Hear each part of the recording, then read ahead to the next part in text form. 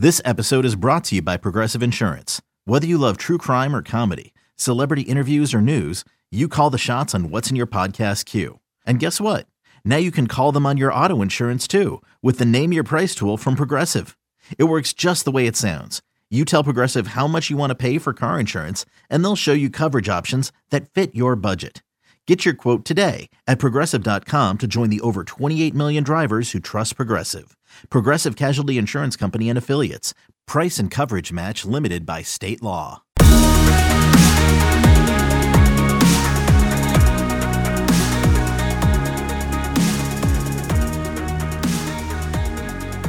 Welcome into a new episode of the Lions 24/7 podcast. Tyler Donahue, Sean Fitz with you. We take you into another week of May, the first of two episodes, and we've got a great guest on. We always enjoy his company. Brian Doan, national recruiting analyst with 24/7 Sports, going to help us break down some of the more recent additions to the 2021 Nittany Lions recruiting class. He's been heavily involved in covering these players, and if you've read some of the stories in the aftermath of these commitments, Brian has often been the one getting those quotes, putting up the breaking news stories. So I look forward to his insight on a few things there. We've also got our mailbag to get to. The questions have been rolling in on Apple Podcasts. Thanks to those of you who have left that 5-star review and left your 5-star mailbag question. Got a couple of those coming up here later on the show. But two commitment dates of note are now set. One later on in the year, one later on this month. We're going to get to those right now, Sean, and we start with a topic that we addressed last episode. Moliki Matavao, the top-ranked player out of Nevada in the Las Vegas area, goes to Liberty High School in Henderson. You heard on this podcast, Micah Bowens, incoming Penn State quarterback out of Las Vegas, working hard to help bring him on board with Penn State. Has not visited. He's not going to visit before this decision. It's coming May 27th. What a great job they've done recruiting him from a sense of he's comfortable enough to make a decision, and it could be Penn State. I still am on the fence whether it's Penn State or Oregon. I know Georgia's still in the mix, UCLA still in the mix, but from everything that I'm hearing, it sounds like Oregon or Penn State. That's mind-blowing considering he just went to Oregon in February, so he's actually been there. He's seen the campus. Tyler Bowen and the offensive staff have done a really good job recruiting him. I feel good about this one, but I'm sort of naturally pessimistic. The kid's never been to Pennsylvania. He's never been to State College. How do you handle that? How do you handle the situation where, number one, on one side, you've never seen a place and you're committing your next couple of years of your life to it, and on the other hand, Penn State's never had him on campus to figure out his personality fit, to figure out a lot of things that you can figure out by seeing these guys on campus. So it's such a fascinating conundrum, and we're at that point in the recruiting cycle with the dead period being extended where it's sort of a watershed moment where you've got, Caleb Johnson committing to Auburn right away, Matthew Wickoff committing to Texas A&M, Jonan Miller, who we talked about last week in Arizona, committing to Oregon, just sort of putting a stop to your recruitment based on where you think you are in the process, and Moliki is at that point. So it's a fascinating discussion because you really, in this situation, look at the facts, look at who he's visited, look at who he hasn't visited, and it seems pretty well cut and dry. But the job that Penn State has done recruiting him has made that sort of a cloudy endeavor. So fascinating on that aspect, fascinating on the fact that Penn State doesn't know how he would fit into the program, and also on top of that, you got to be realistic. If he commits to a place that he's never been to, you've got to keep your options open as well. You got to keep your eye on other guys, and you're using a spot on a guy that hasn't committed. So there's so many points to this that really don't make a ton of sense, but really that's where we're at right now in the recruiting process, especially for a guy that's a couple thousand miles away. State College and Las Vegas, both located in a valley. Aside from that, I don't think you're going to draw a lot of comparisons between these two places. Potato. They're very similar from a nightlife standpoint, from a lot of different things. But yeah, it's crazy, man. It's all of a sudden, you're making that biggest decision of your life without. And I'm not criticizing his choice to do so. That's certainly his choice. But man, that's a lot to go into a life altering decision. And we went really in depth on this topic last episode. If you missed it, it dropped last Friday, and how the coronavirus situation and the extended dead period now through June, wiping out that early official visit window, what it means not just for Penn State, but across college football. The commitments are tremendously up. I forget the latest update. I saw Bud Elliott put some kind of tally out, but I think it's almost double what it normally would be at this stage of the calendar year for the recruiting cycle in terms of commitments made. And again, we continue to anticipate in the back end of this cycle decommitments to present a pretty wild finish to things. Now, I think to your point, you mentioned Matavao. If he commits to Penn State, you're going to be concerned about him, wanting to explore other options. We know how James Franklin in the past has kind of felt about taking visits while committed to the Nittany Lions. But I think at the same time, if he was to pick Oregon, where the crystal ball, barely it maybe leans right now, with Blair Angulo putting that pick in, you've got UCLA there. Let's say he goes to and picks a Pac-12 team on May 27th. This is not a recruitment that you just say, okay, let's wipe our hands and turn to the next one. Seems like you're still going to be doing your diligence to try to work out an official visit plan for him, whether that's during the course of the 2020 season, after the 2020 season, into the winter. I think just like other teams are not going to stop pursuing him if he commits to Penn State. Commitments are tricky right now, and offers are even trickier. But when you look at this recruitment, one thing that Penn State does have in their back pocket, and they have this in every case with the tight end right now, 31 touchdowns scored at that position since 2017. Mike Gesicki, second round pick into the NFL draft. Pat Freiermuth, as we'll get to here later in the show, looking like a potential first round pick when you look at all these projections, one of the top guys at his position on the board, like Mike was a couple of years ago. There's few and far between programs across America right now that can boast that kind of resume at this position, where a lot of times you'll look at a school and they'll promise you touches, and you're not going to be a big part of that passing attack. And we still want to see what Kirk Ciarrocca does there, because the tight end usage was not there at Minnesota, but neither was Pat Freiermuth. So I'm curious, you mentioned Mike Gesicki, and I'm going to go off here on a side note. Which part of that take the ball, throw it over the house to yourself, would you have screwed up? I'm probably in the camp of I would have thrown the ball okay, it would have been fine. But when I ran in through the garage, through the door, I would have nailed the door frame and just knocked myself out cold, because that's some pretty ridiculous, even getting away from catching it, doing the whole former Mr. Perfect vignette, which is one of the greatest wrestling vignettes of all time, where you throw it to yourself and catch it. That aside from it, just running through the house is just, it's unbelievable. And I would have ended up in the hospital. I'm a fairly coordinated athlete. I would have ended up in the hospital. Yeah, Mike, forever a kid. It's great to see it. And I think I probably would have smacked the ball on the side of the house the first couple throws. If I were to complete it to myself like Mike did, odds are there would have been like a 7-year-old girl riding her bicycle on the street, and I would have just slammed into her on film. I was waiting for something like, just God forbid a car come by or something. Yeah. And then Mike would have jumped over the car or something like that. Yeah. That was cool to watch. It's nice to know Mike's having fun. Looked like he was located near the beach in that photo too, which is where he would like to be.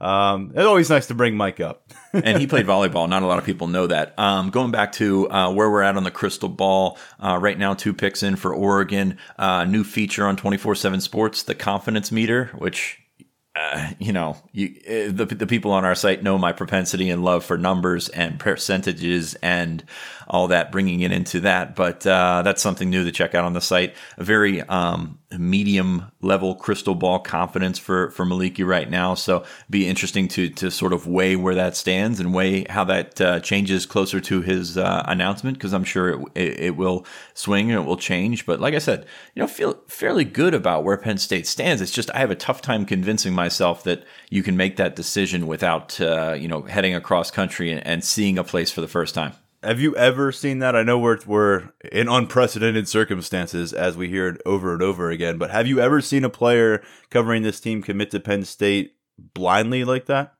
I'd have to think about that one a little bit more. Right. I feel like that, probably has happened at some point. But no, I mean, it's really not something that we, it's not an everyday situation. No, This is not something. I know Ohio State has done, kind of well with the guys that they've gotten or haven't gotten on campus, that they've still committed, gotten to commit, including Trevion Henderson this cycle. But yeah, that's just such a. I mean, you've got to have so much clout build up. You've got to have so much, just going for you to get an elite level guy, to get a top level guy. I'm not saying Maliki's the best tight end in the country, but you've to pull somebody from that far away that's highly regarded, that other teams want. I mean, this is, you got several schools that are still, really pushing for him and really, really want him in the class. This isn't sort of this fall to me type situation. So no, it's just, it's fascinating, to see where, this had how this whole situation has changed things from an outlook perspective, for certain kids. And it's not an every kid situation. You got to go case by case basis. You got to figure out how to recruit each individual kid based on the circumstances that are presented to you. And that's a fascinating challenge. Montevallo, we've talked about the recruitment, quickly about the prospect. 6'6", 240 pounds, helped lead Liberty out of Henderson into the state championship game. They beat Micah Bowen's Bishop Gorman squad in that game last year. Penn State offered him toward the tail end of his sophomore year. So, guy who's been on the radar with the Nittany Lions for a long time, has not been able to get to campus. The number 4 tight end, when you look at the composite rankings, 24/7 Sports specifically has him at number 7. So, certainly would fall in line with what they've got going on in the tight end room, where they just signed 2 players, and they've really stockpiled quite a number of 4-stars. You've got Theo Johnson, former 4-star, Brenton Strange, former 4-star, Zach Kuntz, former 4-star, Pat Fryermuth, of course, another former blue chip prospect, and he's proven that and more since he got to campus. And additionally, kind of the wild card of the bunch, maybe when the entire 2020 class is all said and done, Tyler Warren, once committed to play quarterback at Virginia Tech, coming to campus in 2020 at the tight end spot, and a tremendous athlete, a guy that we look forward to learning more about as time marches on. A date that's going to be further down on the calendar, but certainly the importance level here is high as well. Dejon Warren out of Lackawanna College, initially a Maryland high school graduate. Academics kind of deterred his ability to get on board with the Power 5 recruitment towards the end of his high school career. Ends up at Lackawanna, earns a freshman All-American, or earns an All-American honorable mention, regardless of freshman status last year during his first season on campus. Shared the team with a couple incoming Penn State players, Jair Brown, safety coming in, and also Norvell Black, a wide receiver. Penn State has signed a couple Lackawanna College players in each of the last couple cycles. They're probably going to start one of those players at safety in Jaquan Brisker here in 2020. And I say all that because Warren is committing December 14th, 2 days before the early signing period is scheduled to start. Sean, he's going to be on campus. Well, hopefully we're all on campus for this. September 26th, Northwestern coming to town for the Big Ten opener for Penn State. That is when he plans to make an official visit. But Nittany Lions have company here. He's going to make trips to Georgia, Oklahoma, Tennessee. Those two SEC visits scheduled to take place in December, leading up to a decision. So a long way to go here for the nation's number 1 junior college prospect in both composite rankings and 24/7 Sports rankings, right around the corner at Lackawanna. That's a lot to unpack, and especially when you take into account this is a kid that really wanted to get out and see schools. He had really only seen Penn State. I think Maryland was, he's been there as well, but doesn't really make an easy process for him, because he wanted to get out. He wanted to see schools in the spring, given that he's a junior college player, and who knows if they'll have a season there as well. But he's got 2 open dates where he can take visits. One is locked in for Penn State. The other one, I believe, is locked in for Oklahoma. Sorry. Actually, Oklahoma moved back to November 20. It's a very weird, different schedule. So you got those 4 teams basically that we mentioned: Oklahoma, Georgia, Tennessee, Penn State. You've got 2 open dates. Then his season ends in mid-November. Then he wants to get out and see 2 more schools before that happens, or after that happens, and then make a decision in December. So it's a very fragmented recruiting schedule based on his own schedule, because they play exclusively on Saturdays for the most part. exclusively for the most part. That sounds good. It's really all over the place, but I still, you mentioned all the success that they've had at Lackawanna, Penn State. And they haven't missed on anybody yet. And that keeps ringing in my ear. I still hear Penn State's in a good spot. My confidence meter on 24/7 Sports is still pretty high in the Nittany Lions. I think that this will give them an opportunity to continue to solidify that lead. Like I said, I know he wants to see schools. I know he's intrigued by these different places. Tennessee has seemed to have come on a little bit stronger, and Georgia's a spot that's he's always liked in his mind. I wouldn't be shocked if he took an official to Maryland as well. But it's really a situation where Penn State's got the lead. I think they can hold on, and I'm not completely convinced he's going to make it to December. But I'm also, given the lack of research he's been able to do on campus at these places, I see him wanting to hold off as long as possible, and this schedule aligns with that. A remarkable turnaround for his football career, what he's been able to do over the course of 1 year. We're talking about other offers on the table, include Alabama and Florida State. A lot going on for Warren right now. And he certainly made a big deal about that experience coming to Penn State in January. The offer arrived a few weeks later. That was really his first brush with being a notable top tier Power 5 prospect, and it's really taken off from there. It's expanded. He had a huge late stage of the winter going into early spring where like, again, all these opportunities really surfaced for him. The official visits became an important part of the process, and correct me if I'm wrong, but at least last year Lackawanna ended up having a later game too, because they were part of that national championship matchup. So I think that was in December at some point, so that could maybe impact. That's another variable to watch if he has a prolonged practice periods with Lackawanna where he's needed on campus to get ready for a game like that in the postseason. That could maybe alter and adjust his ability to make these visits, or maybe add a fifth official visit, which he certainly mentioned to Brian Doan in the story that's up on Lions247.com, that a fifth official visit is possible here. And Sean, James Franklin said last December during the early signing period press conference that they feel like they should be signing Lackawanna's best players. If they're of the caliber to play at a school like Penn State, play at a high-level Power 5 program, they should be coming to Penn State. And obviously most of these kids are from within the region. That helps. But we are talking about, what kind of impact they're going to make. Brisker, again, looks like he's going to be starting alongside Lamont Wade. Anthony Wiggin is battling to be on that 2 deep this year. He took a red shirt his first year on campus. And then Norvell Black should have opportunities in that receiver room, as we've talked about. The door's open for someone to come in and make an impact.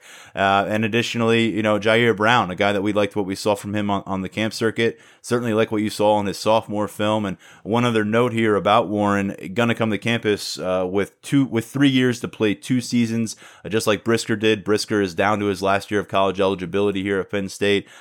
Goes quickly when you come from that JUCO level. And I'll ask you this question. Let's say May 31st, Tony Grimes, 5-star cornerback prospect, many believe to be the best cornerback at the high school level in the country. Let's say he puts Penn State in his top 3 and says, I'm going to take an official visit to these 3 schools down the line when I can, make my decision in December. He's talked about that December commitment.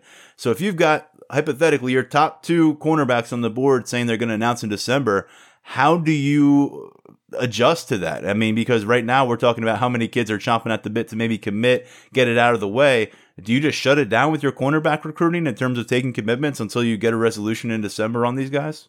Well, you look at the numbers, and they don't need any more corners from a need standpoint. So you got to keep those guys. You got to stay in as long as you can. I personally don't think that Penn State's going to make that cut for Tony Grimes. So maybe he does that work for you. But no, you keep those guys are both so good. You keep recruiting them as long as you can. You've invested a lot of time, into both of those guys, and really you look at the numbers, and that's the thing we keep going back to with Warren is you look at the numbers and you say, why would they take a junior college cornerback? But they think highly enough of his talent that he kind of fits in maybe as a +1. I mean, you look at what's left in the secondary, and there's some other fringe names out there, but really it's come down to 4 guys. You got 2 corners in Grimes and Warren, and you got 2 safeties in Derek Davis and Donovan McMillan. So, I mean, it's really fascinating how that's going to work, because you really don't need the numbers at corner. You probably need another safety, but no, that's where the talent is, and that's where you have to sort of make your mark. So, I don't really see a need to stay on a ton of corners. Now they do. I mean, that's the thing. They keep recruiting these guys, especially guys that are further away from campus. A different example of that would be Ryan Barnes in Maryland, who they're still after. No, you just keep going after your top guys, and if you miss, I mean, this is such a space-strapped class where if you miss, you use that position, you use it on another position, you go after another receiver, you go after another lineman, on either side of the ball, and go with that. So you keep all of your options open, but you go hard after those guys, and if you don't get them, I think you'll be all right from a numbers standpoint. A lot of excitement about that 2019 cornerback class. If Warren were to pick the Nittany Lions here, he would be in the same class eligibility standpoint as Keaton Ellis and Marquise Wilson, who we certainly see competing for that starting job, filling that with John Reed gone. And of course, you're going to see Tariq Castro-Fields, a senior, move on from Penn State after the 2020 season. So there's another starting job open as well. Looking ahead here a little bit at the 2020 season, CBS, who if you follow 24/7 Sports, you're well aware we have a great situation with CBS. A couple Penn State related items coming out of them on Monday. One was a 2021 mock draft, one of their early editions of that. Talk about that in a moment, but they had a best playmakers at each position for 2020. The exception there was they gave the offensive line to a unit that went to Notre Dame. But I guess the most impactful players at each position in terms of being able to change a game. So that went to Justin Fields at quarterback to give you kind of what they're looking for here. Wasn't Trevor Lawrence, maybe you'd think it was, but the dual threat capabilities of Justin Fields overtook him. The two players represented by Penn State, Pat Freiermuth, noted as the best playmaker at tight end. Micah Parsons, very little surprise here, the best playmaker at tight end. At linebacker. Maybe he could be a tight end as well. But Sean, only LSU has multiple players on that list. Take it for whatever it's worth. It may not be worth much to you. It may be worth a lot to some of you out there. LSU has wide receiver Jamar Chase and Derek Stingley at cornerback. Penn State has their pair here. And once again, kind of hammering home the point that this is a very talented roster that Nittany Lions return, and much of that due to that success so far of the 2018 recruiting class that has come through for the most part. Well, you got to look at this setup and say these are your game breakers. These are the guys that you need to push you past Ohio State. You need more of them, obviously, but it's really good. It's a really good starting point. It really gives you a great feel of where Penn State probably thinks they should be in 2020. So you've got this top level talent, and there's some other guys that didn't make the list that should be ranked fairly highly at their positions as well. But no, these are a couple of impact spots. I mean, Freiermuth is going to be one of the focal points of the passing game. I mean, he's your most consistent threat. He was your most consistent threat last year, even though you had a second round pick out there as well. So, you got to figure out a way to adapt this new offense to get him the ball. And on the other side, I mean, what else are we going to say about Micah Parsons? I mean, you build a defense around a guy like that. You only get him for a couple of years, obviously, and he's a tremendous talent that really has taken on that next level of what we expect him to be. I mean, he's absolutely lived up to what we expected, and should continue to do so. Hope we get to see these guys on the field this fall, and really, I mean, you just got to bring the talent level up at every spot to get past. It's a game of, it's almost like a relay race. You got to get past, you got to get past the out of conference schedule. You got to go to Lane Stadium and play a tough game against Virginia Tech, and then you hand the baton off and you go through that ridiculous stretch in October, which includes a really good Indiana team that you play on the road that you haven't played particularly well, and then you get to the end and you can sort of hope, hopefully if you're Penn State, you can coast over that last month of the season. But it's really fascinating to see where Penn State's talent has sort of consolidated. We talk about tight end all the time. We talk about running back all the time. We talk about linebacker as well. And go back 3 or 4 years, and it was completely opposite. We were talking about, no offense, but we were talking about Bill Belton at running back. We're talking about not having a tight end. Jonathan Holland was the hope at one point, and you're playing freshman linebacker. So the way that they've been able to flip some of these positions and make them elite has been kind of remarkable to see that progress. Now you'd like to see some other spots step up and not carry their weight, but step up and be on that level as well. Micah Parsons, the one thing we're all looking for here, maybe in 2020, we certainly saw some grand flashes of it last year in the Cotton Bowl as well. But defensive coordinator Brent Pry not so subtly suggesting that he feels like the lid may come off for Micah Parsons as a pass rusher, a guy who's going to get after the quarterback a bit more in his third year on campus, and that would be quite the next step for Micah. Additionally, Pat Freiermuth, his next touchdown will put him in sole possession of the tight end's touchdown record in Penn State history. He's currently locked in the top of that leaderboard with Mike Gesicki. Of course, Mike spent 4 years on campus and played all 4 years. Pat just 2 years into his career, so pretty remarkable early returns for him. 15 scores through his first 2 college seasons, taking over that starting job by the end of his first month on campus. Others in the Big Ten, I mentioned Justin Fields, quarterback at Ohio State, another guy you're going to have to deal with on that schedule and going to make or break your college football playoff hopes again. Rondell Moore, who we did not get to see last year, really would have enjoyed seeing him in person, Sean. I know Penn State maybe didn't mind missing out on the Rondell Moore experience, but he was injured when they came to Beaver Stadium last year. He is the specialist here on CBS's list of the biggest playmakers in college football. So those are the only other Big Ten players who made the list, and as I said, Penn State has 2. The CBS came out with that 2021 mock draft for the NFL. Micah Parsons continues to see him in the same kind of area, top 5, top 10s. Mel Kiper has him as the number 5 prospect on his earliest big board. CBS sends him number 5 and going to the New York Giants. And if there weren't already some converts for the New York Giants with 4 former players now on that roster, with Austin Johnson signing and Cam Brown getting drafted and joining Grant Haley and Saquon Barkley, what a pairing that would be at the star level to bring in the biggest national star on defense that James Franklin has had in Happy Valley and pairing him with the biggest star on offense in Saquon Barkley. Completely hypothetical, but still fun to think about those two sharing the field. They did not do that. Of course, Parsons coming on board in 2018 as Barkley was getting ready for the draft. In that, by the way, Freiermuth going number 20 to the Tennessee Titans. No Jason Oweh sighting that time, Sean, so I'll have to send an angry anonymous letter into our CBS affiliates. Yeah, I'm sure you'll be working on that today. No, I mean, it's all about position for Micah. Hopefully the Giants do have a top 5 pick from my standpoint as a Washington fan, but it's all about position. You saw it with Isaiah Simmons this year from Clemson.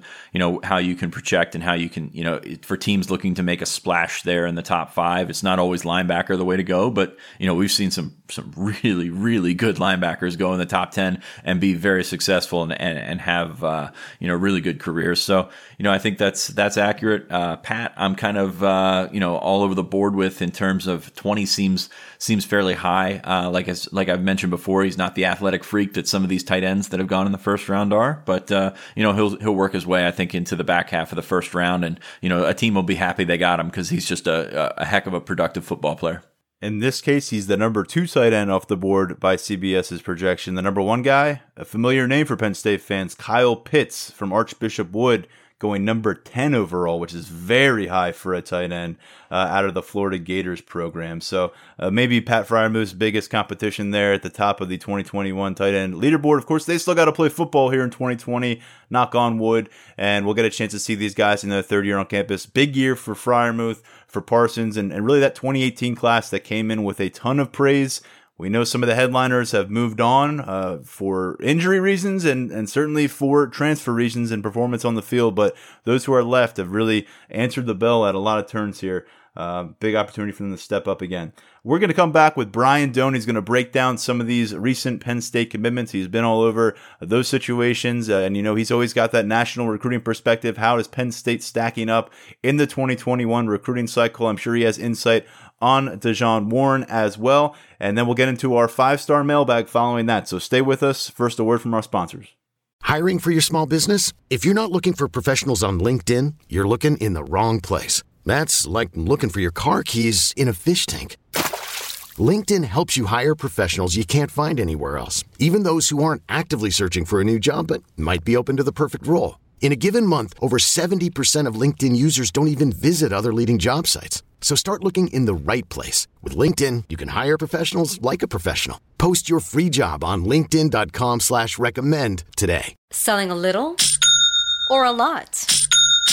Shopify helps you do your thing, however you cha-ching. Shopify is the global commerce platform that helps you sell at every stage of your business. From the launch your online shop stage, to the first real-life store stage, all the way to the did we just hit 1 million orders stage. Shopify's here to help you grow. Whether you're selling scented soap or offering outdoor outfits, Shopify helps you sell everywhere. From their all-in-one e-commerce platform to their in-person POS system, wherever and whatever you're selling, Shopify's got you covered. Shopify helps you turn browsers into buyers with the internet's best converting checkout. 15% better on average compared to other leading commerce platforms. And sell more with less effort thanks to Shopify Magic, your AI-powered all-star. Shopify powers 10% of all e-commerce in the US. And Shopify is the global force behind Allbirds, Rothy's, and Brooklinen, and millions of other entrepreneurs of every size across 175 countries. Plus, Shopify's award-winning 24/7 help is there to support your success every step of the way. Because businesses that grow, grow with Shopify. Sign up for a $1 per month trial period at shopify.com/Odyssey Podcast, all lowercase. Go to shopify.com/Odyssey Podcast now to grow your business, no matter what stage you're in. Shopify.com/Odyssey Podcast. We now go to the phone lines to welcome in 24/7 Sports national analyst Brian Dohn. It's been a few weeks or months. I'm not even sure how long it's been since we've had you on, but some things have happened for Penn State in the meantime. We'll get right to it. A couple of commits from our region, your region, recently led by a quarterback, Christian Veilleux. This is a guy that we talked about pretty much endlessly leading up to this decision, and now all of a sudden he's a Nittany Lion. What do you think of him as a prospect, first and foremost? Yeah, first of all, thanks for having me on again, because it's always enjoyable to come on and talk Penn State. When I look at him, I really like him as a quarterback. He's always been in Penn State's wheelhouse. And I think, a lot of people say they didn't get Caleb Williams. And I understand that there's some disappointment of not getting Caleb Williams. But if you took Caleb Williams out of the recruiting class or said Penn State never had a chance, and then you started looking what quarterbacks would fit best with what new offensive coordinator Kirk Ciarrocca wants to do, and Christian Veilleux would be the first guy that would come to my mind. He's from a place that Penn State recruits well, so you have that natural connection. And then the other part is he throws a really good deep ball. He likes to go down the field. Now, his accuracy wasn't great, or is not, whether it was when he was at Canisius up in Buffalo or when he went down to the Bullis School in Potomac, Maryland. But he takes a lot of shots down the field. And I know Ciarrocca likes guys, accurate. And Ciarrocca, I believe, had him in a camp somewhere along the way a few years ago. And to me, he's a great fit for Penn State. He's mobile. He's not a runner, but he's mobile. And I think in watching him and talking to him and knowing what Kirk Ciarrocca wants, this is something, pay attention to, Penn State fans, because I think you're going to see the phasing out of the, 15 runs a game for the quarterback kind of deal, or 12 or whatever you want to call it. And I'm really, I like his touch on the ball, and he brings a lot of really good things to the game. You wrote something a couple of weeks ago. We kind of collaborated on it, breaking down how he fit into the offense. And the kid likes to throw the ball down the field. Kirk Ciarrocca likes to throw the ball down the field. Seems like a pretty good marriage there. Yeah, it does. And I went back and I watched some Minnesota stuff on what they did, and they like to isolate the receivers and go get the 50-50 balls. And if you watch Veilleux throw, he will give his receivers a chance. If he sees that single coverage and he thinks that, or he has the confidence for you to go up and get it, he'll throw the ball for you, and he'll allow the receivers a chance to make plays. And I think when you look at his interceptions, and he's thrown probably a little bit more than you want to see at the high school level, I think maybe 8 or 9 in each of the last 2 years, but you can see some of them comes just because he's like, you know what? I have trust in my receiver. Go get it. And sometimes the receiver doesn't get it. And, as you well know, Fitz, I know this will shock people, but not every interception is the quarterback's fault. How about that? And it's funny because that's something we've heard from talking to people around that is his targets at Bullis. Probably not the most reliable group out there, but that's just how it is these days, I guess. we can talk about the impact that any quarterback has on a class. What does Valu do for Penn State in terms of the Maryland Big Three and beyond to add some skill guys to this class? Yeah, and I think it remains to be seen what he will do. I know what he's trying to do, and he's trying to go get Dante Thornton, Caden Prather, and Jalil Farouk, 3 receivers who were really big targets for him. All of them are long guys. I mean, Prather and Thornton are both guys that are 6'4"-ish. Farouk runs really well, and they're all guys that are ranked really high for us. And he has, they all know who he is. He knows who they are. They've kind of, done some things together in terms of whether it's camps or whatever, and have come together. They know each other. Plus, he's pretty close to Tristan Lee, who's a pretty important offensive tackle in the class as a 5-star kid who, he can talk to about, protecting his blind side. Now, Valu's up in Canada, which is where he's from right now because of the shutdown and everything, but he already has relationships with these guys, and I think that's really important. For the first time in a while, and Fitz, you and I talked about it, and I brought it up. I'm not going to put words in your mouth because it was more what I said. In the time I've been doing this, I think Valu is the best quarterback prospect Penn State will sign since James Franklin's been there. And that's not to say that he's going to be better than Trace McSorley. If you remember back when Trace was committed to Vanderbilt and flipped to Penn State, people weren't thinking that this kid was going to, lead Penn State to Big Ten title win and all that other stuff. He had an unbelievable career, and I think that's what made Trace who he was his ability to lead and overcome adversity and everything. But from a pure quarterback standpoint, I think Valu's the best guy that Franklin will have signed. Yeah, I mean, he checks a lot of the boxes when you're going through. And of course, a lot of fans are going to see that as a step down from Caleb Williams because, Caleb Williams is the top quarterback in the country. But I mean, Valu has a lot of those things that you're looking for, including athleticism, which, we got some numbers on him that would probably surprise some people. Yeah. And I think, he's comfortable in the pocket. He'll move around. He's really good from a leadership standpoint, and he can make yards with his feet. He may not want to do it 15 times a game, but if it's 3rd and 7, protection breaks down and he has to move, I have the utmost confidence if the yardage is there to be had, he's going to get the first down. It's not Ben Roethlisberger sitting back there in the pocket who's not going to run or anything. I mean, he's an agile quarterback who moves well. If you watch some of the stuff on his tape, he does change direction. And look, Caleb Williams is the number 1 quarterback for a reason, but he's only going to one school, and that doesn't mean that school's winning the college football playoff for 3 or 4 straight years while he's there. I don't know, man.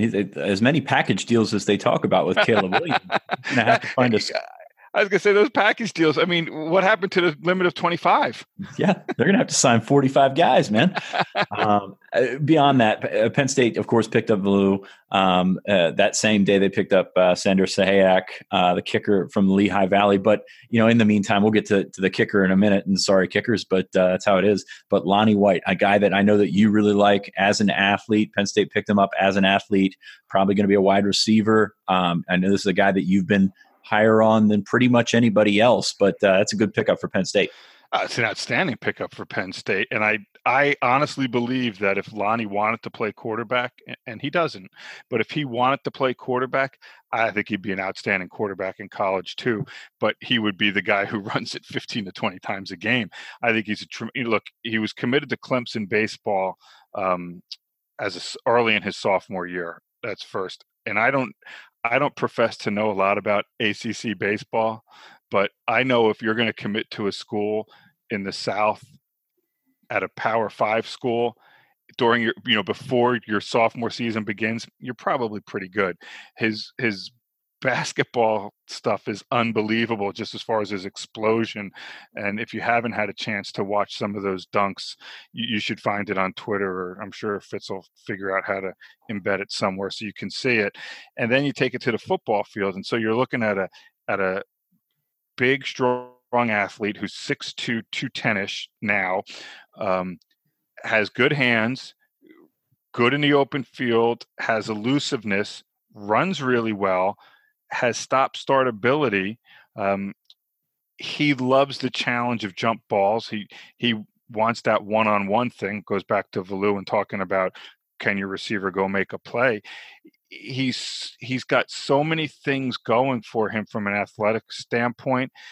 And I think when you look at kids that were hurt maybe by the no spring eval period, yeah, I mean, you wound up at Penn State, so how do you say he was hurt in it? And so you don't, because he got the big offer that he was deserving of. But I mean, I think pretty much every school would have came through and offered him if they saw him live. I think he's that dynamic of an athlete. Yeah, you just wonder what could have been for some of these guys. Like you said, Lonnie White found a good landing spot, but some of these guys are still looking for that big offer to come through, even though they may eventually be big time players. For Lonnie White, the basketball stuff is really what got me. I mean, you sent me a link one night, and it's him just jumping out of the gym, cramming, a ridiculous dunk home. You can, I guess, compare the athleticism that it takes to do that, to play wide receiver. But we got some times on him, seemed a little bit slower than we would have expected from him in a straight line. But how do you, when you're evaluating these guys, go from, okay, this guy's obviously a little bit more athletic than he is shown on these sheets that we have with the times and stuff. How do you translate that into, I guess, developing what kind of athlete and what kind of receiver you see him as? Yeah, I think there's a couple things that go into that. And it's interesting to discuss this, because for me, I'm a big trust your eyes guy. And so when you're looking at a 40 time, does he know how to run a 40? Does he know to stay low for the first 10 yards? Does he know the technique of running a 40? Because there is a technique to running a 40, just like there's a technique to running 100 meters. I mean, you don't just take your fastest guy, roll him out, and he wins every race. There's a technique to it to just get that little more explosion. And so that can factor into some of the speed stuff. More importantly for receivers, to me, is not so much the speed to stretch the field, but does he have the acceleration out of his breaks? Does he get into him clean? And does he get out of his breaks with acceleration? Now, Lonnie, he rounds his routes a little bit, and that's going back to his sophomore tape because he played quarterback as a junior. But when you watch him come out and really explode out of the routes, he has the ability to separate. He's long. He catches the ball well. So you see that. And, you're trying to look at one thing and how does it translate to another. So in basketball, when you can dunk the way he can dunk, and I imagine, Fitz, that's what you looked like 15 years ago. Once upon a time. I can only think that. Of course, you were at 7-foot rims, but when you look at Lonnie White, he is so explosive and can get so high over the rim and so athletic that explosion translates to, okay, ability to get off the line as long as you have the technique and understand how to beat jams, and the ability to get out of breaks. So that's what you're looking for when you're going to other, taking one thing and translating it to another sport. And even from baseball, I mean, your hand-eye coordination to hit a baseball, I mean, it has to be good to do it at a high level. And so now you're talking about the hand-eye coordination of catching a pass. And so all that stuff factors in. But at the end of the day, the kid, when you watch his tape, is just the best athlete on the field game after game after game. And he's a high-level athlete. So I'm willing to overlook maybe a not as fast 40 time from after his sophomore season of high school, to where you still have to mature and grow. It's the third full week of the month, so we've got new rankings coming out on 24/7 Sports. A little bit of a different approach this month, all defense. So in that, from that manner, not much changing with Penn State's current commits, but a couple of targets that are, you guys have been watching on the 24/7. I know you guys have hour-long meetings or by hours. Hours long meetings. I called you last Wednesday and then I called you 3 hours later and you were still on the same call. So yeah, that's something, man. But there's a couple of Penn State targets. All in the name of getting it right. So it's worth it. There you go. And plus, you know, at the end of the day, if we get it wrong, it's all Barton and Charles. So, but a couple of Penn State targets on the rise in those rankings. Yeah. I mean, you know, for me, you talked about the defensive standpoint of it, and what it allowed us to do is week by week take a position at a time and try to watch a lot of kids across the country. So, you know, not only are you talking about Donovan McMillan, a safety out of Pittsburgh, but how does he relate to somebody out of Louisiana and Texas and California, to where, you know, we can just concentrate on the safeties that week and really get a feel for their film and some of the testing numbers and all of that stuff. And I think that's big. And is it perfect? No, of course not. But you try to do your best, and I'd prefer to see these kids live. I mean, one of the kids I really wanted to see live was a defensive lineman, Talik Williams, out of Virginia. I kind of held back his ranking. You know, he was still a 4-star, held back his ranking a little bit till I could see him again in the spring. I saw him last spring. He was a little inconsistent. He had a really good junior season. His tape looks great. So, you know, you figure when you're doing these rankings in early February or, you know, even late February, we'll just check them out and, you know, be a little, people should know by now I'm pretty conservative with these things. And you want to see him in the spring. And so you hold it back. And the same thing with George Wilson, who's a big-time Penn State target out of Virginia Beach, a defensive end. You know, he reminds me a lot of Cam Brown, his body type, to be honest. And he's a kid that played basketball, had a basketball scholarship offer to Hampton. And, you know, he's 6'4", 6'5", 210 pounds. So you want to see how he moves, and maybe in a camp setting after you watch him on tape.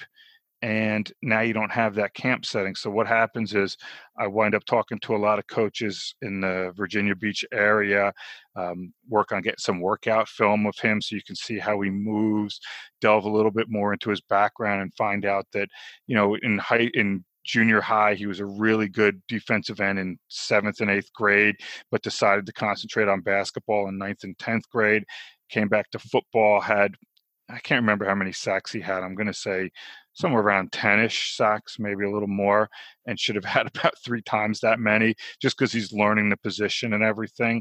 But yeah, so, you know, you're trying to delve a little deeper into it. It's a different kind of projection to where maybe you don't get to see him live, but you know, you make the best of it, and you try to make yourself better any way possible. And we've done that with these rankings with, you know, Greg Biggins from the West Coast and Huff out on the West Coast are watching George Wilson and giving their opinions where maybe in years past they haven't had the ability or the time to do that. Yeah, and every eye helps, and it's an interesting part of the process because nothing's really happening right now from a visit standpoint. But it's like a show about nothing. Yeah, basically. But at the same time, I mean, hey, coaches have not stopped evaluating these guys. They're doing pretty much the same thing, getting these workout videos, getting all this background information, and just scraping for any information they can. I know that's something that I've come across, and you've come across as well. How you know, coaches all across the country are just latching on to any little you know, nugget that they can about anybody, and it's really cause for a creative time in the recruitment of some of these kids. You know, I think that's the perfect way to put it, is a creative time, because I'm not going to say this may be the way we should do it. I'm not saying that this is not the way it should get done. It's just different. And so you try to learn from this and how you're doing it. And when we do get back to the camps, well, now we've come up with another way to evaluate. And, you know, maybe this way will be awful. I don't know. It could be great. You don't know until you go through it and you really see it.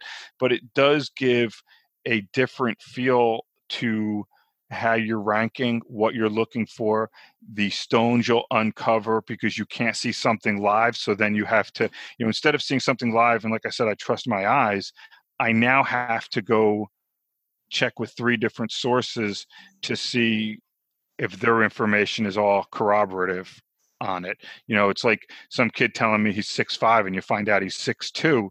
Well, I can only find that out when I start talking to sources. And if one guy tells me he's 6'2", I'm not going on that. I need to get more people so I understand what's truth and what's not. But the one thing about this stuff, Fitz, is, and this is probably bad for recruits, whenever you can make visits again, these virtual tours are going to stay.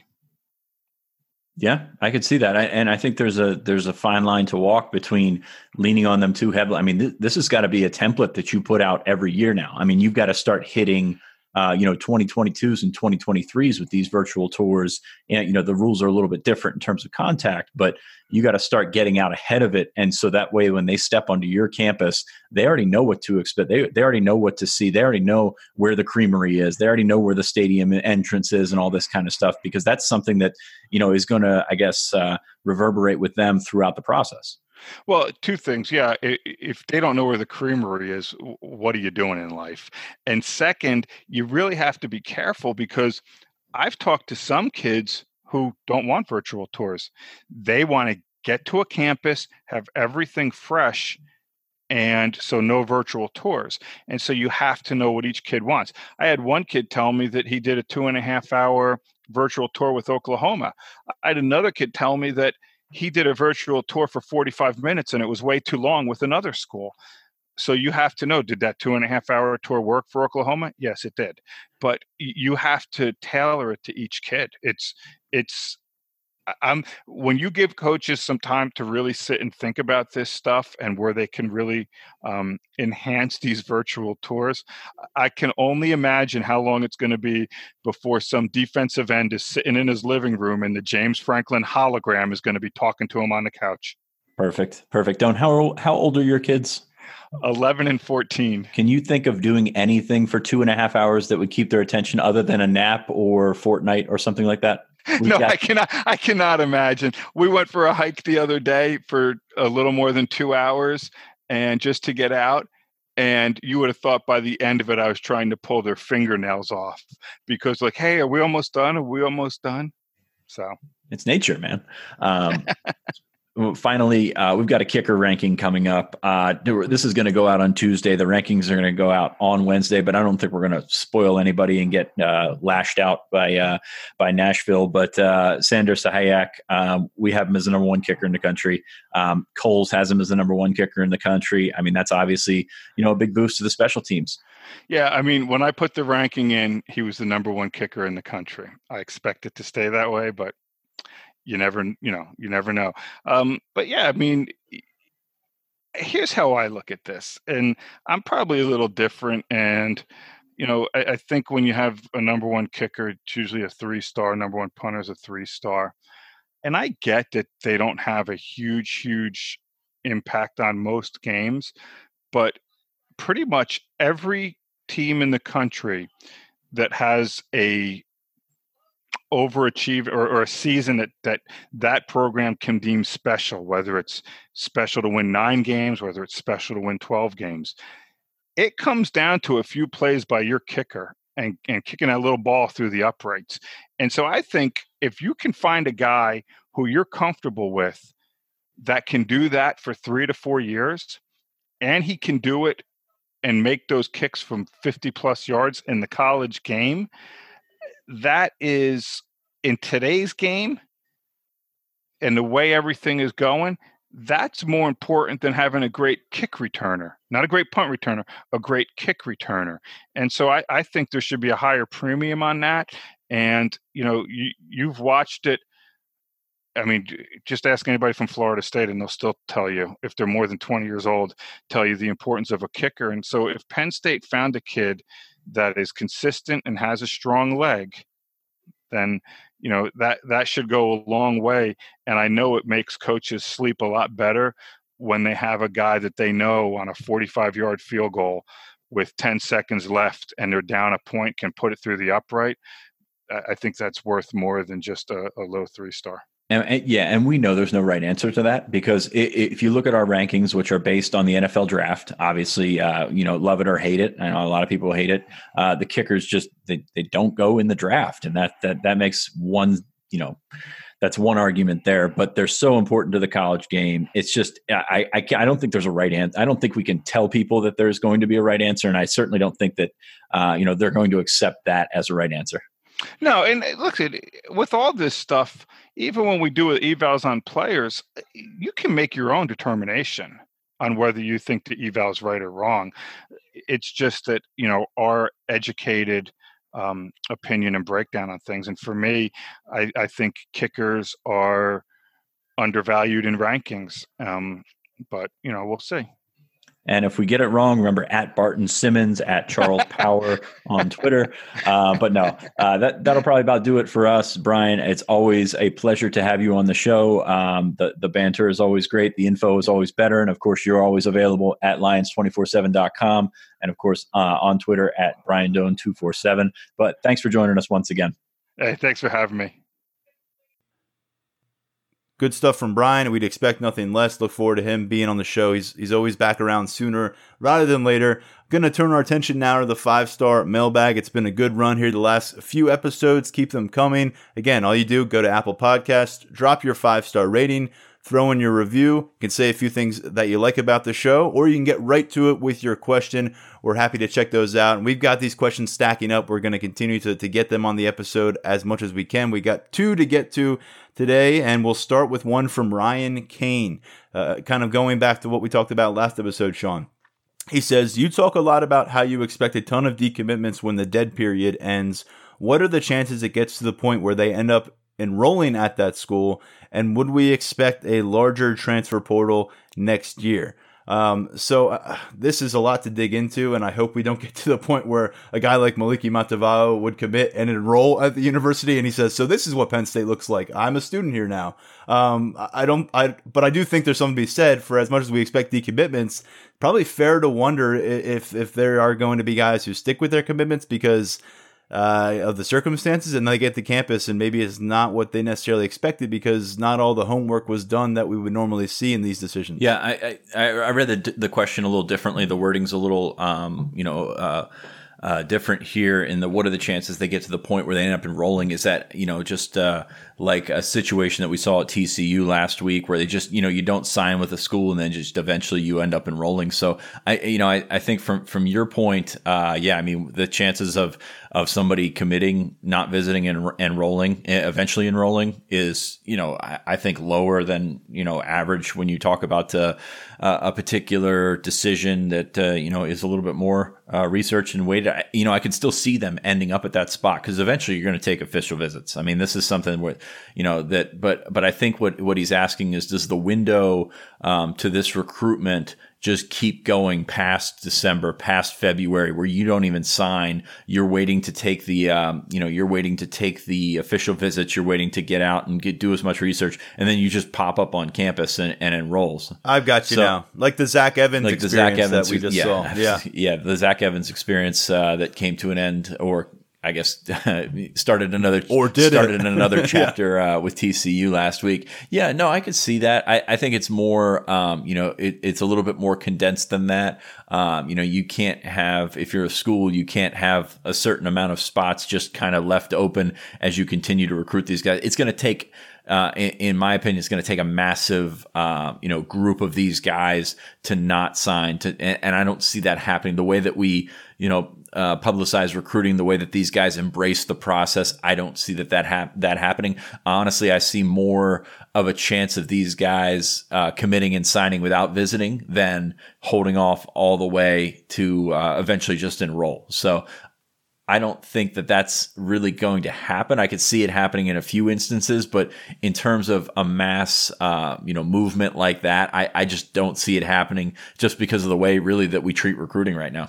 And again, like so much comes down to in college football, I think you're looking at a potential case of the haves and the have-nots. I mean, a guy like James Franklin and that caliber of coach, he's going to say, sign the paper and get on board and let's move on with the process. There's some coaches out there, whether they be young up and coming coaches at maybe, a group of 5 program or at a struggling Power 5 program, who's grasping at straws and trying to do whatever they can to maybe stay in the hunt for a guy, regardless of what the timeline looks like, where they may be more willing to bend their policies and kind of put themselves in a precarious situation moving forward, where I think it does help to have a leader who has the established resume of James Franklin, and who really won't be afraid to draw that line for a recruit and make them understand where they need to, how they need to handle the situation, or why they may need to just move on from Penn State.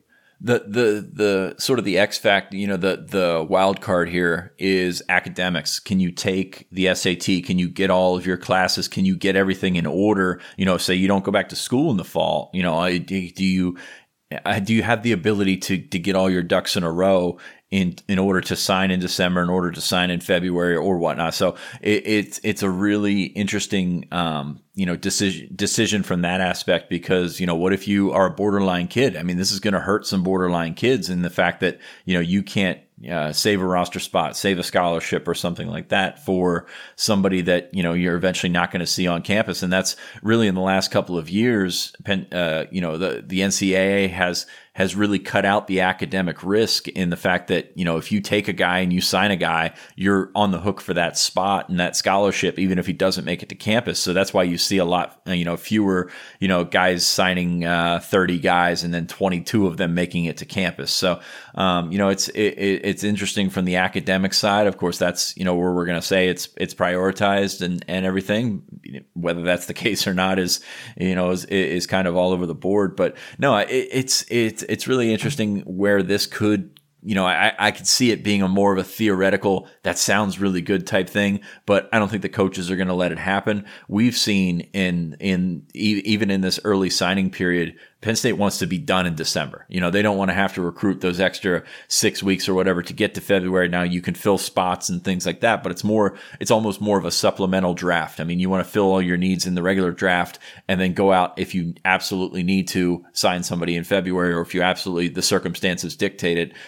So I still see them trying to get done by December. I still see February being secondary, and I don't really see it getting to the point where a bunch of guys all of a sudden just, throw the process to the side. And because I think these guys eventually will make it back to campuses for visits and things like that in time to make a decision for December signing day. I don't see the Zach Evans waiting until May of 2021 situations really playing out in abundance, but I do think we are going to see maybe the busiest February signing day that we have seen since before the early signing period showed up. And I think that is exactly because guys want to get out and use those official visits. And if you have a full season at the high school level, and we're all hoping that will be the case in every state possible, there's going to be fewer opportunities to make a lot of those visits. And I think there is something to be said for, Penn State may be looking toward that secondary market a bit more after Christmas than they were accustomed to doing the last couple of cycles. And one other thing here about the transfer portal maybe filling up to a larger extent because of this long term, there's going to be fewer connections for recruits to other programs because they weren't able to get to a lot of these camps. There's going to be less data out on these guys of who they were as high school prospects, 1-2 years down the line, where it's not going to be as readily accessible for coaching staffs to say, yeah, we had this kid on camp in June 2020. We liked him. We offered him. We had him to campus. Remember, we got along. There's not going to be as much of a built-in rapport, I think, and established ties here, there, everywhere, where if you're, a blue chip caliber recruiter, even, a notable 3-star guy, and you've got 20 plus offers, you're probably getting to a lot of those campuses. You're probably speaking to a lot of these coaches. Your parents are building relationships with these coaches. And right now that may be happening remotely in a lot of instances, but I just don't know if there's going to be as many easy transitions on the transfer portal circuit because the lack of these established ties, if that makes sense. Yeah, it does. And on the flip side of that, I mean, you've got guys that are going to make decisions based on the relationship, quote unquote, that they have with a coach, where they're not, interacting with the coach in person very much. That could carry over to the portal as well, where you eventually go back and no offense to some of these guys, but some of these relationships are, they are recruiting. That's what they do for a living. So these guys, are going to, have their eye on another school before they step out, before they get into the portal. And then all of a sudden, try and reignite that relationship. And hey, man, I don't have a spot for you. I'm sorry. That's just the way the numbers fall. So I think it's interesting from that aspect. But yeah, you're going to see, and I hate to call them poorly researched decisions, but you just have less data to go off of right now. So that's going to, hit you on the front with that first decision that you make. It's going to hit you when you have the opportunity to take visits, and that school is going to say, hey, we don't want you to take visits because we've got other guys that, would take your spot. And then you get to a situation where you eventually would end up in the transfer portal and you maybe don't have the information that you thought you had about that school, if that makes sense. So it's really interesting. And I think there's some sort of, warnings from the current transfer portal where not all these guys have places to go. Not all of these guys have scholarships. So, what seemed like a really novel thing, in the last year or so has turned into a little bit more of a risk. And that's always been the case with transferring, but it's just out there. You put yourself out there in a sense that you can lose your scholarship. Beforehand, you can have your people, your trainers, your parents, your old coaches do the research and see what the water was like, temperature wise. Now all of a sudden you put your name in there, you risk putting that scholarship out there as well, and you might not be able to go back. 5 years of eligibility seems like a lot of time on the surface when you're signing those papers coming out of high school, but once that clock starts rolling, it can get a little scary, and especially if you're midway through the process and you haven't made that impact on the field. And a lot of these kids now are telling you for the next 3 to 4 years I will be attending. They got plans to get there, star, move on, make a bunch of money, and that is even less of a case than it is finding the right fit. So we'll see how it impacts things. Certainly a lot to look for the ramifications on college football from this process. The next one from Dwight Galt Fan 6. I think this is the second Dwight Galt affiliated username that we have picked up here. He says, how do you see the wide receiver position shaking out in 2020 and beyond? Obviously, there are a lot of question marks behind Jahan Dotson, but gun to your plums, who steps up and fills the other two starting roles? Well, luckily I don't have a gun pointed anywhere on me, especially my plums. But that's a question without an answer right now, because there's even with no spring. I mean, even with a spring, let's be honest, we didn't know what this unit would look like come the end of September into that October grind. I have Dotson George and Daniel George and TJ Jones right now, very close between TJ Jones and John Dunmore, and that's really what we would have used the spring to analyze from the wideout perspective. I think eventually Keandre Lambert-Smith ends up there, in one of those spots.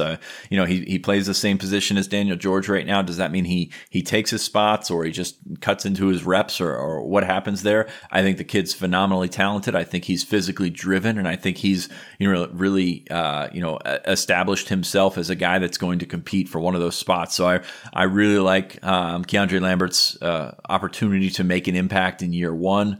I think that, given what's out there, given what Penn State has experience-wise and performance-wise from what we've seen, I think that certainly this is the year that a freshman could step up and be that guy. Another guy, Parker Washington, is a freshman that could step in there. That slot depth is razor thin. And now I do expect Penn State to come out with more looks, where you're playing two tight ends and you're working Zach Kuntz and Brenton Strange in there, and then all of a sudden you've got two receivers on the field, and Jahan Dotson can play the slot, and then he can move out and he can play the Z as well, which he played all last year. So that will take into account that. I expect to see Dotson on the field for the most part all year long. But Parker Washington can slide in there when they go to a typical 11 personnel. You can put him in the slot and see what he can do. I think he's a better athlete, as we saw on the boards this week, a better athlete than a lot of people think he is. And obviously he's got some polish to his game as well. So those are the two guys that I see stepping up and sort of muddying up things. That Jones-Dunmore thing, Jones is listed as a starter on the depth chart. We had him listed there for the spring, but I don't think there's a ton of separation in that you can make a determination as to where these guys will be, in August or, when the season starts, let alone, at the end of the year. I can tell you right now, Penn State fans are putting more stock in that depth chart than Taylor Stubblefield was. We got a chance to speak with Stubblefield, and he was like very disinterested in actually going through that depth chart as though it was a real pecking order of players, aside from Jahan Dotson, who has established his role on the football field. I think Dotson's obviously the one guy out there. You're looking for two more in this question. To me, Cam Sullivan-Brown's still kind of the sneaky pick, health related. That's what you're wondering there. I think last year I'd said he was the maker. It was kind of a make or break season for him. I thought he got off to a decent start, and then he got injured, and he's in his fourth year on campus. I'm not going to go out on that ledge and pick him right now, but I actually do think that Daniel George, I like the situation he's in right now. I think he's had a bit of a tricky process coming in as a pretty raw product compared to the other receivers they signed in 2018. Certainly, Jahan Dotson proved to be the best of the bunch to this point in terms of being college ready. But I think working through different wide receiver coaches has made an impact on him, and not a positive one. And now to the point where, for his sake, I think this is a situation where he's going to enter the season as a starter. Will he keep the job? That's the biggest question. I'm going to say by the end of the year, when this team is in a groove in terms of what it wants to do with personnel, all things being equal health-wise, the most reps are going to go to Dotson, Daniel George, and Keandre Lambert-Smith. I think Keandre is going to end up, it may not be a big September breakout, but maybe something that's similar to the footsteps we saw from Jahan Dotson during his first year on campus, where you wanted to get it, clearly he was a guy who was ready coming out of training camp to maybe make an impact for you. Wasn't very apparent that he was going to burn that redshirt status, and then progressively got on the field, overtook some of the veterans. And if you remember, Sean, he's a guy that they wanted to work in at the slot behind Hamler, and they ended up finding a role for him elsewhere on the field. I think Keandre Lambert brings enough versatility to the table where they will feel comfortable finding a spot for him. And if he's effective and ready to roll, it looks like physically he's getting to where he needs to be. And so those are the three I'm going to go with now. George, who would be a redshirt sophomore, Dotson, the junior, and then the true freshman, Keandre Lambert-Smith. But as you said, Dunmore, TJ Jones, you almost feel like you need one of those guys to step up and play a lot of football, productive football for you. And this just can't be the tailspin position that it has been the last couple of years, especially when you remove KJ Hamler from the equation. Yeah, and those tight ends will help. So I that goes into it. I think there is talent there with Jones and Dunmore. You just not a lot of refined ability there and consistency, which is, that's the word that we bring up with every redshirt freshman is all about consistency. Cam Sullivan-Brown's also a guy that we have not mentioned yet. Obviously coming off that injury he suffered last year, showed some flashes of consistency. And if he can do that, if he can be that veteran presence, I think he can break into getting some reps there as well. The X position, fairly crowded right now with George, Lambert-Smith, and Sullivan-Brown. That's a lot of hyphens in there, but they should be able to work something out. I think that's probably the most interesting thing. You have George and Lambert-Smith on that first line, where they play the same position right now. Be interesting to see if all of a sudden you have to push Lambert-Smith to the Z to get him on the field. I do wonder, are we overlooking, and I could be off base here, are we overlooking Norval Black at all? A guy who has 2 years at the college level. He's not the most physically imposing receiver that they're going to add to this room right now, but just the fact that he has played at a high level of junior college for a couple seasons, and considering the rest of this freshman class, Lambert-Smith being the exception, are going to be coming in, behind the eight ball. We're not sure when they're going to get to campus. It may be just in time to hit the football field for training camp. And even with Lambert-Smith, still has not had a college practice to his credit. Yeah, I mean, it's kind of the same thing there. Norval Black's a really good athlete. He's got some polish to his game, probably more so than you would expect when you tab the junior college label to him. But there's a lot to like there. I'm still waiting to see where he comes in and how he fits in physically, because he does have that red shirt available and he is pretty skinny. So We'll see what happens with him. I think those two, Lambert-Smith and Parker Washington, a little bit more from a physical standpoint, ready to play. I mean, Parker Washington's about 5'9.5", 5'10". He's over 200 pounds, which you don't really think about when you think about a slot guy, especially after seeing KJ Hamler the last couple of years, where Jahan Dotson, is and where he came from. So he's a little bit different style, of a receiver, a little bit different, makeup there than we see with traditional slot guys, which is probably why I would slot him as the backup right now to Jahan Dotson in the slot. Parker Washington gets possession of that ball. It looks like almost like a power back when he's moving with that football in his hands. He looks like Bill Belton. I mean, Belton was a receiver at one point as well. I mean, he's got that compact frame, but he's got some mass to him. So yeah, I mean, he's got a little running back to him. He's got a little slot receiver to him, but he's got a little one-handed catch to him, which we've seen a bunch from him as well. So he's got some skills to work with his athleticism. Dwight Galt fan 6 snuck in a second question. It's kind of an evergreen question for us here on the show. Can probably hit circle back to it later on. But what is your favorite bar in State College? Sean, as someone who attended this university, you have a much greater breadth of experience at the watering holes of this community. So this is a lot of pressure on you.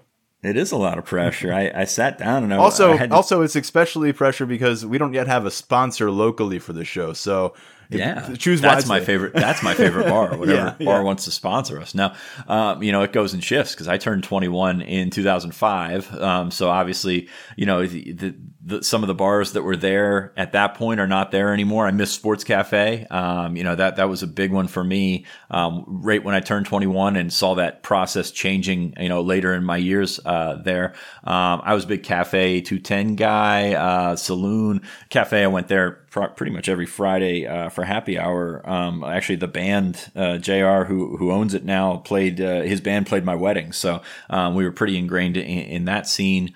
And then the Saloon was just if you had $8 and you wanted to go get all you needed to get, the Saloon was the place to go. When I got to an adult, I classed it up a little bit, went down to Zeno's. Always enjoyed that. Today, I kind of stay on the fringes. I don't really bar hop as much as, I don't really drink as much as people think I do. But when I do, I'm a big Otto's guy. Take the family there. It's a great place to take a family. I mean, it's just we used to go there every Friday before everything shut down.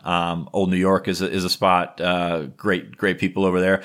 And Champs Downtown has really sort of raised the bar for everything. And I know that's a little bit more of a younger crowd, but I'm also a sports bar guy, so I like that. Just the way that they've elevated themselves above everyone else downtown has really been fascinating to watch, and really there's just so much going on there that you're probably going to have a good time. So that's I don't have bar rankings. Maybe that's if we get so far into this thing, maybe that's what we'll have to do. But everybody's life goes in shifts, and that's really where mine have taken me. And there's a lot of good bars in State College. I've seen a lot of bad bars in State College, but they've the ones that have stood the test of time have probably done so for a reason. I mean, the Skeller was always somewhere that you could wind up, maybe not as a fallback, but any crowd could go in there and have a good time. So there's just so many. That's a lot of money spent, a lot of bars. And when I say a lot of money, I say a lot of college town money, because it's funny because these guys, my buddies that are in cities and things like that, are paying, $10 for a beer, and I'm paying $3 for a pitcher. It's worked itself out. It's been very fortuitous for me over the last, 15 years. You cast a wide net, very smart strategically there. We'll get everybody who needs to be in touch with our 24/7 Sports corporate team. We'll make sure you get that sponsorship going, get the rotation here on the podcast. Now, my circumstances in this State College area are much different than yours. By the time I showed up here for the first time, I was a married guy. I was, moving toward 30. So I did not have the wild early times that you got to experience, but I've heard about them a lot from people on the beat. Everyone has their stories from this town, but one of the newer places I really enjoyed last year, and now that the weather has turned, I'm definitely missing this situation. Voodoo Brewery in State College has a great setup with the Adirondack chairs on this little creek outside. You take your drink down there. The one thing there, they don't have a full menu for food, but it's a good spot to go maybe before dinner. And on a day where the sun is shining, it's hard to beat. You can take a book there, you can take some friends there, whatever. You can just chill. I would also say the first place I ever ate at or drank at in State College was Happy Valley Brewery a colleague of mine when I first came into town for the Blue-White game in 2017. We went there, then we went back the next night. So those nachos were the first thing that hooked me. Eventually, I started to enjoy some of their offerings in the beer selection. I will say, as a guy who does not live in the State College area, I don't live the urban life that you enjoy, Sean, living out here in Zion, where there's a lot of buggies that roam around these parts. But I will tell you, Hublersburg Inn out here is a spot that my wife and I enjoy. It's definitely been a local business that we have been supporting during the shutdown. We've probably gotten takeout there 4 or 5 times. They do the bar takeout as well, so they're hitting on all cylinders. But they've got a great outdoor patio area. So again, trying to get as many. I think that's at least 12 bars we have mentioned on the show. So again, take your pick. I don't blame you with Hublersburg, man. They've got some really good food. We used to go out there fairly frequently. It's a bit of a drive, but if you're coming in, if you're coming into State College on that sort of back way, it's right there. It's a great spot. Decent little draft list for out there as well. So, yep. And I'd be remiss if I didn't mention, now that we're going to expand this, Elk Creek Cafe in Millheim is pretty phenomenal as well. So we're really all over the place in bars. Like I said, we've grown up a bit. Some of that's good, some of that's bad, and it's reflected in our bar taste as well. But it's always fun to reminisce and think back, because I remember my 21st birthday. It went to the Shandy Gaff for some reason, and that's not really my scene. I am, as you know, 6'4" and awkward, so dancing bars really not my thing. But threw up on the sidewalk after that one, so got a little bit of State College in us all, and that's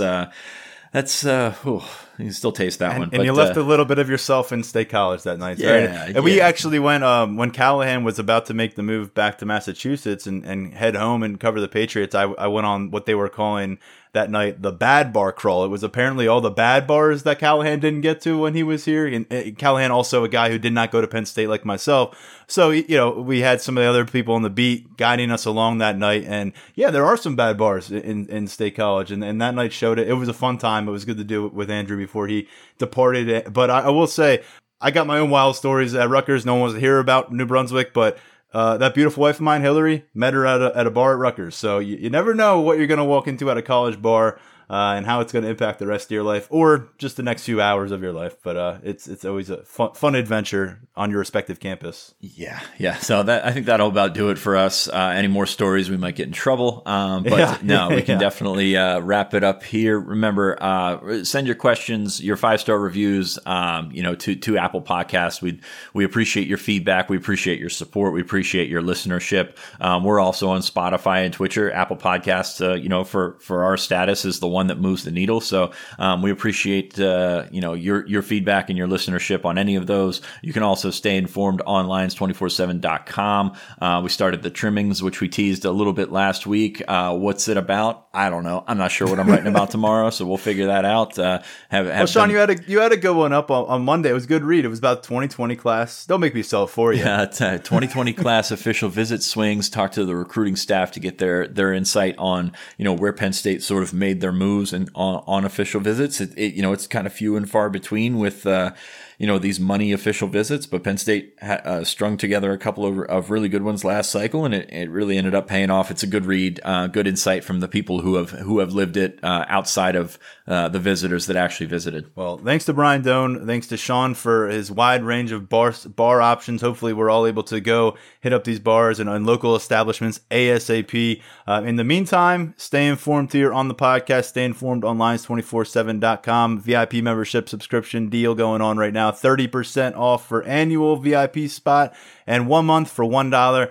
Kind of get a feel for what we got going on. That's going to do it for Sean and I for now. Stepping away. We'll talk to you later in the week. This is the Lions 24/7 podcast.